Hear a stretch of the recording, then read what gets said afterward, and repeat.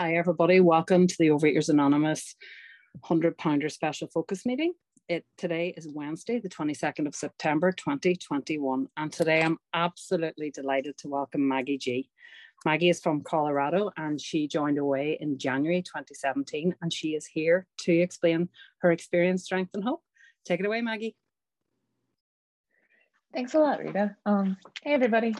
Like Rita said, my name is Maggie G. I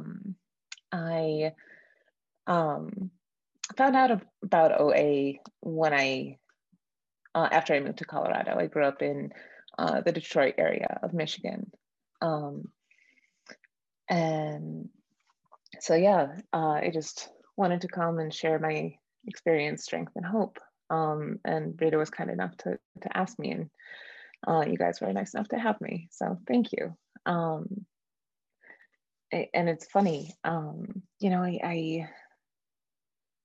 really don't find myself getting nervous talking in these meetings, because I know, just like any aspect of life now, all I have is my experience. It doesn't mean that it's somebody else's experience. It doesn't mean that it's absolute truth. It's just what I know to be true. So yeah, what it was like. I don't remember a time when food wasn't the focus or the main goal or obsession in my life, even from a really young age. Life was confusing. Life was always baffling, and my emotions were overwhelming. And I always turned to food to escape. It was my only solution, and it worked great. It was this way for me to, I called it going dark. It's like when a shark's eyes roll back and you just see that dark. It was that moment where I didn't have to exist. I didn't have to be baffled and overwhelmed by life. And it really did work fantastic until it started to kill me. Throughout grade school, middle school, high school, primary school for me, I had people who loved me, and plenty of people who loved me, and they were worried for my health. I grew into adulthood feeling morally deficient. Like, I genuinely thought there was something lacking in me, that other people could control their food. Why couldn't I? There was just something terrible about me. And that's exactly how I felt. Because I couldn't be better. And I hoped for it. I hoped to be better with everything I had, but I felt lost and helpless to change my course. In adulthood, I fell in love with my best friend. Even keeping God at an arm's length, I had a frank discussion with God where I said, if I'm supposed to be with somebody, you're going to have to make it really clear. And he did. Even when I was limiting God, God had my back. Always did. Always. So love. I was in love. That was the answer.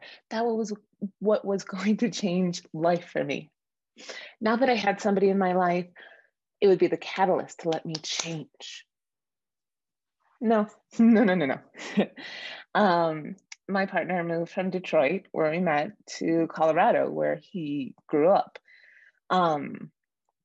After about a year of living separately, he asked me to, and again, I was convinced this was it. This was what was going to change life for me. This was what was going to change me. A change of location. That was going to make all the difference. I was going to be a new invented person. who can control for the first time food. No, absolutely not. You know, that fresh start where I thought I could reinvent myself, be a better and a healthier me. No, because no matter how far I moved or traveled, no matter how much different aspects of my life changed, I was still there. No matter how fast or how far I go, I'm still there. So trying to change the outside, trying to outrun myself, it just doesn't work. And there was no way to find enough external validation to quiet that vicious voice in my head, the one that can cut me to the bone quicker than anybody else can. It was that voice that constantly told me how worthless I was. That was never quiet. And so my disease just got worse and worse. And I lied and I hid and I stole in service of my addiction. There was nobody and no thing that was more important to me than my obsession, than my addiction.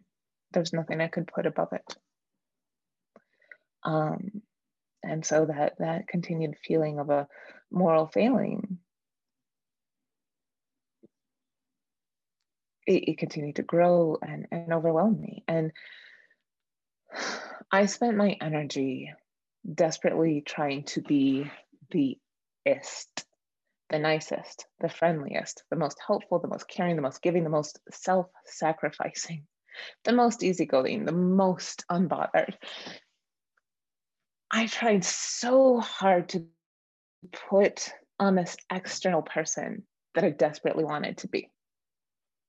And I had to be the best at all of these different aspects to hide this terrible person I knew myself to be, or I believed myself to be. You know, it reminds me of a shopping cart with one wheel that spins like crazy but never touches the ground. I was spending so much energy because I was so desperate to be validated. But again, no matter how grateful or appreciative people were, when I would turn my life upside down, I would twist myself into knots, making life a tiny bit more convenient for somebody, a casual acquaintance, a friend, anybody. But no matter how grateful they were for my doing this, and honestly, it was this thing they never asked me to do. It was just something I'm like, I'll do it, I'll be the best. But that gratitude was never enough. It was never enough to quiet that cruel voice. And so I dove deeper into my disease, slowly killing myself because I had no other answer. You know, that's something that always stood out to me in Bill's story, how when the market crashed and people leapt to their death at that time in his life, how judgmental he was of people who took their own life. But that's what my disease was when I was living in it. It was a slow suicide. So what changed? Towards the end of 2016, my partner suggested that I try an OA meeting. He had spoke, I'm sure he was incredibly worried about me and my health. And he spoke to his psychiatrist about it, and she had suggested OA. And he explained to me that he was with me no matter what. But he wanted the time that we had together to be longer than the trajectory that I was on. So in January of 2017, I tried to find every excuse why I just couldn't make it to a meeting. I was so busy at work. The roads are terrible. But in January 2017, I went to an OA meeting. I went to this meeting with the goal of appeasing my partner, of quieting his worry so that I could get back to my binges, so that I could get back to serving my disease. 10 minutes. Thank you.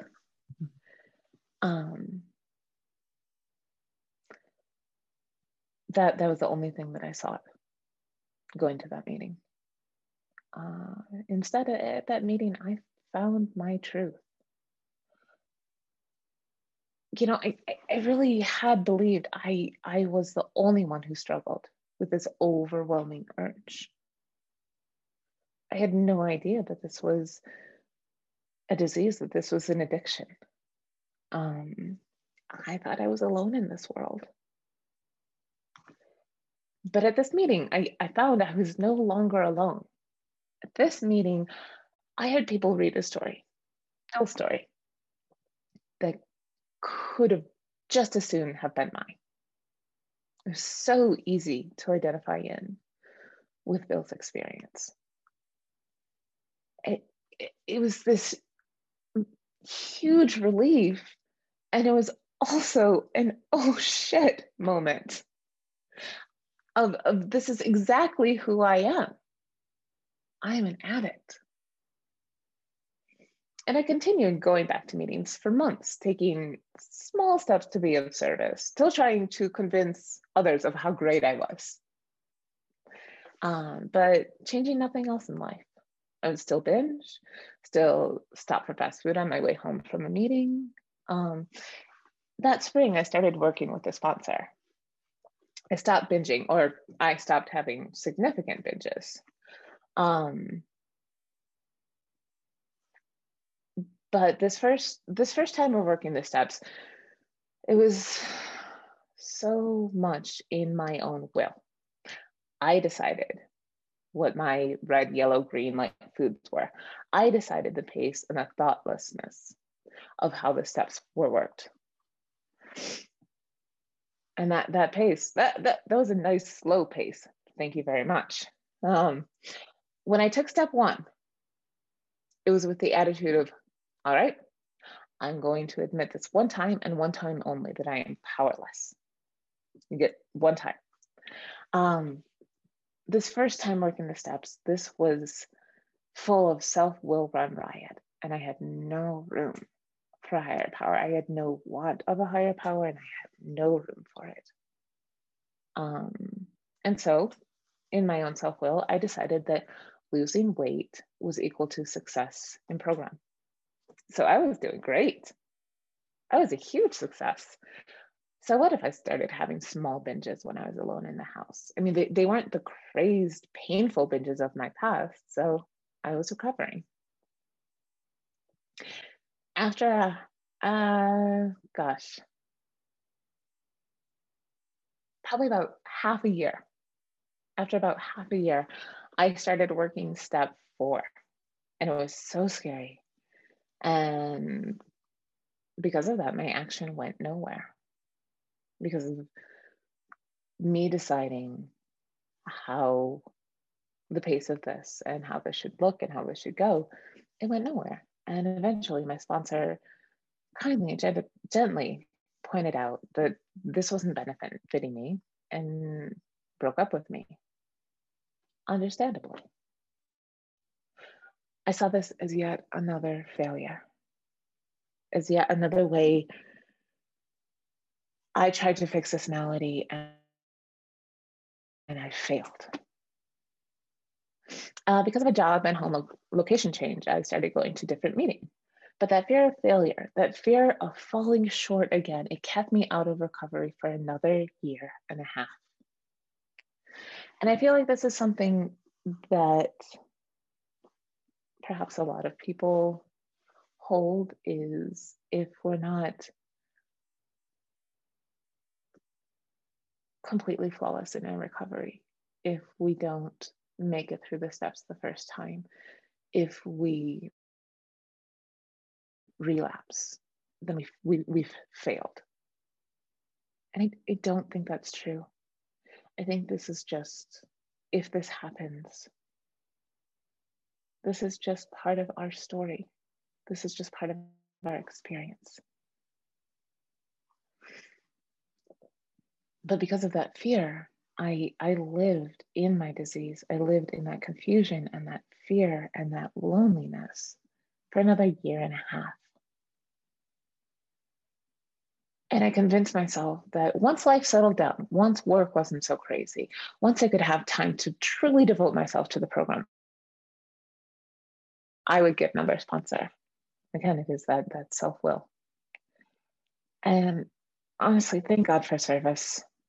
I'm so grateful that even though I was completely lost, I kept volunteering at meetings and at intergroup, and that kept me coming back.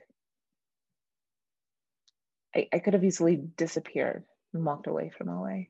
And I know that if I had at that point left OA, I wouldn't be alive. This disease, as I said, is a slow suicide, and it had me beat. So my turning point, there was a Northern Colorado conference in the beginning of October in 2019. And it was the first conference I'd ever been to.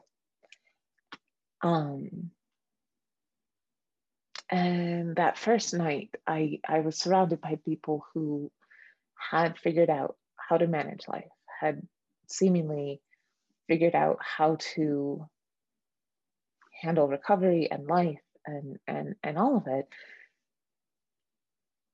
And I remember thinking, these people have lives just as busy and full and chaotic as me.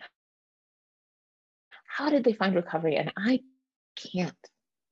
I felt so lost. And I sat down in the middle of this gathering and started writing, because I still held on to that idea that self-knowledge and understanding, that would pull me out. If I could understand this enough, if I could will myself to get it, and that was what would fix me. A woman from my meeting, she saw me writing and crying and asked if I was all right. I smiled, which, by the way, crying and smiling at the same time, it looks real crazy.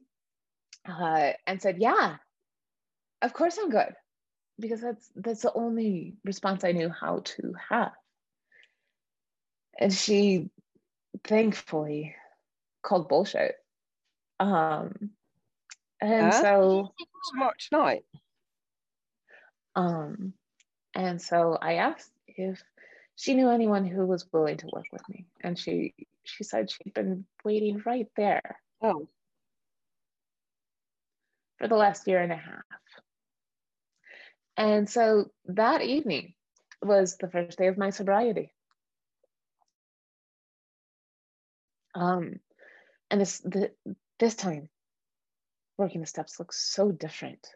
One of the biggest differences was I was no longer looking for a loophole or a way out or an excuse of going back to my disease.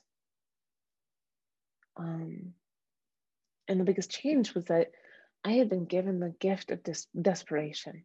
And it's so funny that this is something that I wholeheartedly hope for other people, that they be given this gift of desperation. But it's exactly what I needed, and it's where I needed to be completely out of ideas and out of options. That was the only place I could start and have any chance of not being ruled by self-will. And I was an absolute doubting Thomas. I didn't believe that I could ever have the freedom and the recovery that I saw. And I doubted the ability to make my own food for a week in order to keep my alcoholic ingredients out of my body and to stop that allergy and this obsession loop. I honestly thought, okay, I can do this for 1 week, maybe 2 weeks tops, but there's no way that this is a long-term thing that I can do.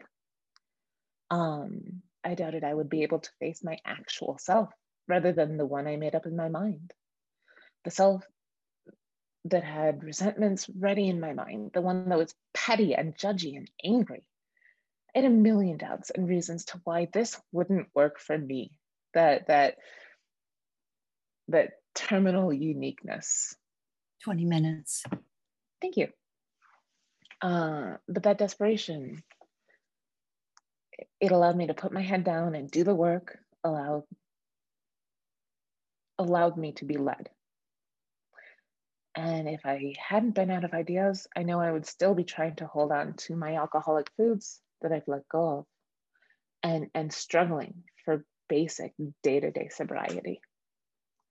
If not for that desperation, I would still be trying to manipulate my life and my recovery. I would still be trying to hold on to my old life, my old self, all the while expecting a radical change. So what it's like now.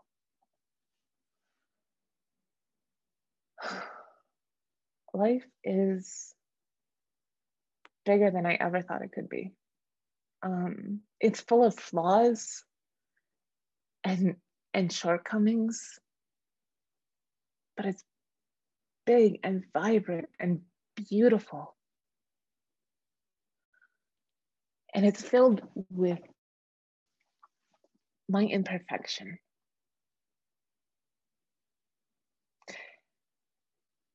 And it's amazing how I can exist in my own skin.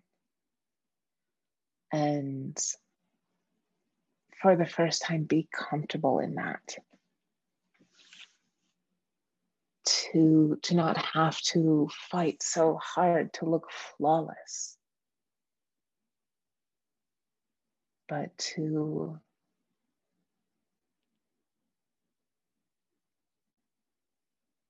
openly accept that I am perfectly flawed, that I am a child of my higher power, that I am beloved, and to truly believe that for the first time. To learn over and over that I can't control life. I can't control my life. I can't control anybody else's life. And to continue to accept that allows me to be open to, instead of what I think life should be and what I think should happen in my life and everybody else's life, to be open to the brilliant possibilities that my higher power creates, to be open to that space of going into situations with a heart full of love and compassion and acceptance and seeking a true understanding rather than wanting to assert my understanding and my will. And that abundance of love and compassion, that doesn't come from me. That comes from my higher power. That comes from the source of abundant kindness, more than I could ever find within myself. It's kindness for myself. It's kindness for others around me.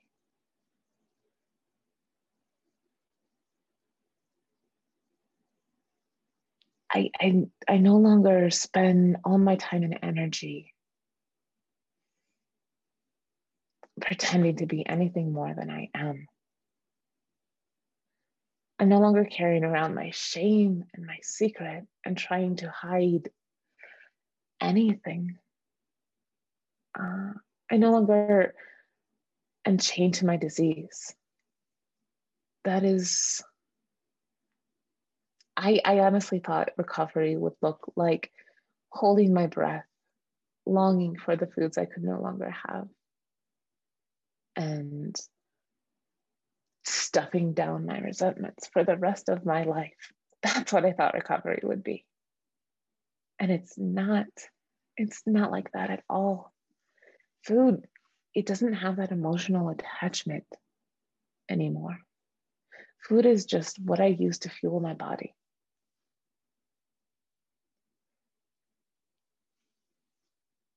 And it's not a way to escape, because I don't need to escape life anymore.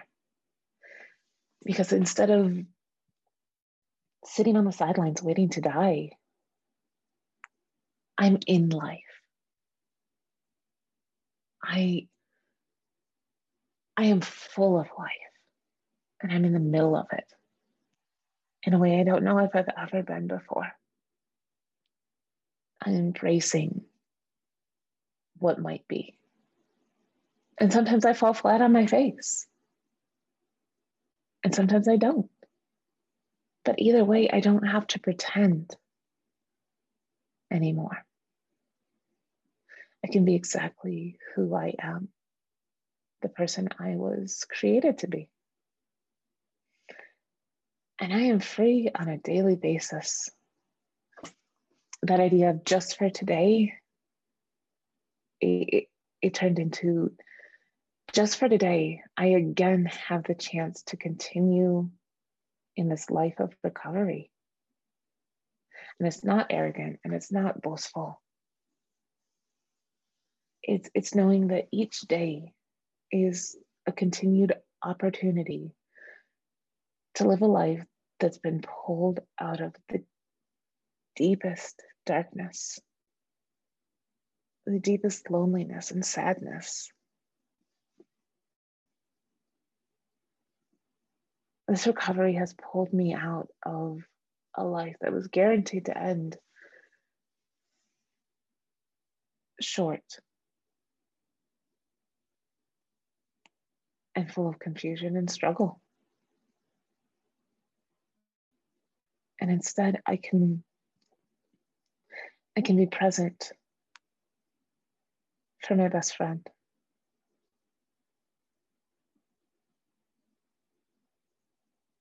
I can face anything about myself.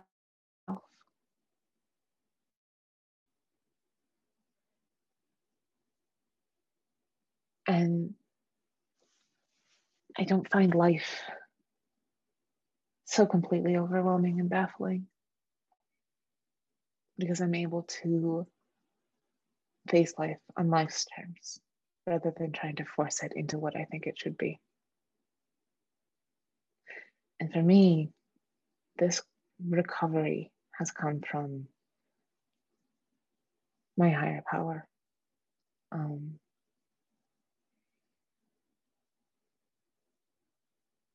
I'm so grateful to have a foundation of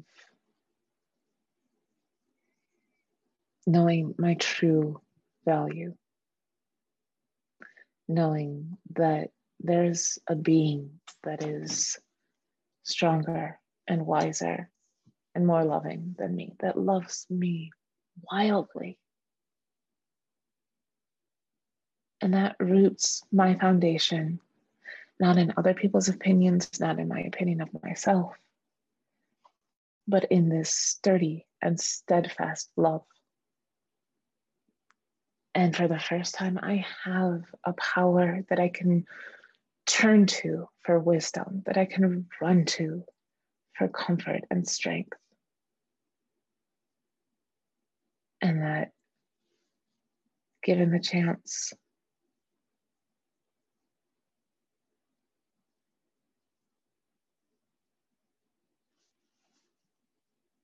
I can allow to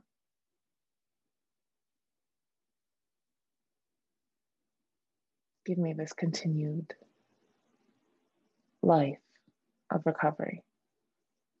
I'm the one who's responsible for putting the time and the effort and the work into it.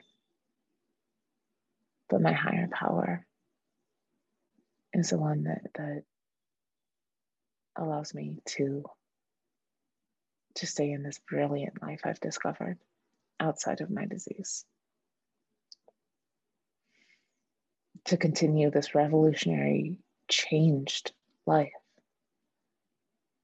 on a daily basis by giving up what I know doesn't work, my will, and putting my footsteps in the path of recovery. Thanks. 30 minutes. Perfect. Thanks so much. Thanks so much, Maggie G. If we can all give her a big round of applause.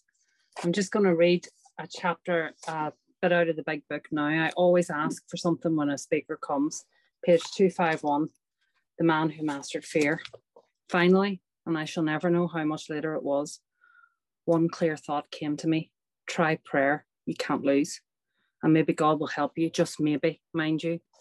Having no one else to turn to, I was willing to give him a chance, although with considerable doubt. I got down on my knees for the first time in 30 years.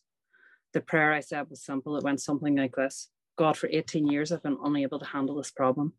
Please let me turn it over to you. Immediately, a great feeling of peace descended upon me, intermingled with a feeling of being suffused with a quiet strength. I lay down on the bed and slept like a child. An hour later, I awoke to a new world. Nothing had changed, and yet everything had changed. The scales had dropped from my eyes, and I could see life in its proper perspective.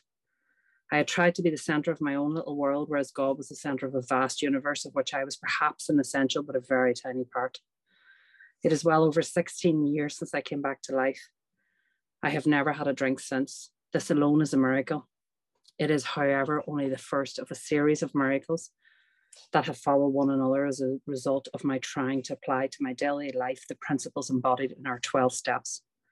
I would like to sketch for you the highlights of these 16 years of a slow but steady and satisfying upward climb. And if you want to read the rest of that story, it's called The Man Who Mastered Fear, page 251. So we'll just stop the recording there. Just bear with me. There we go.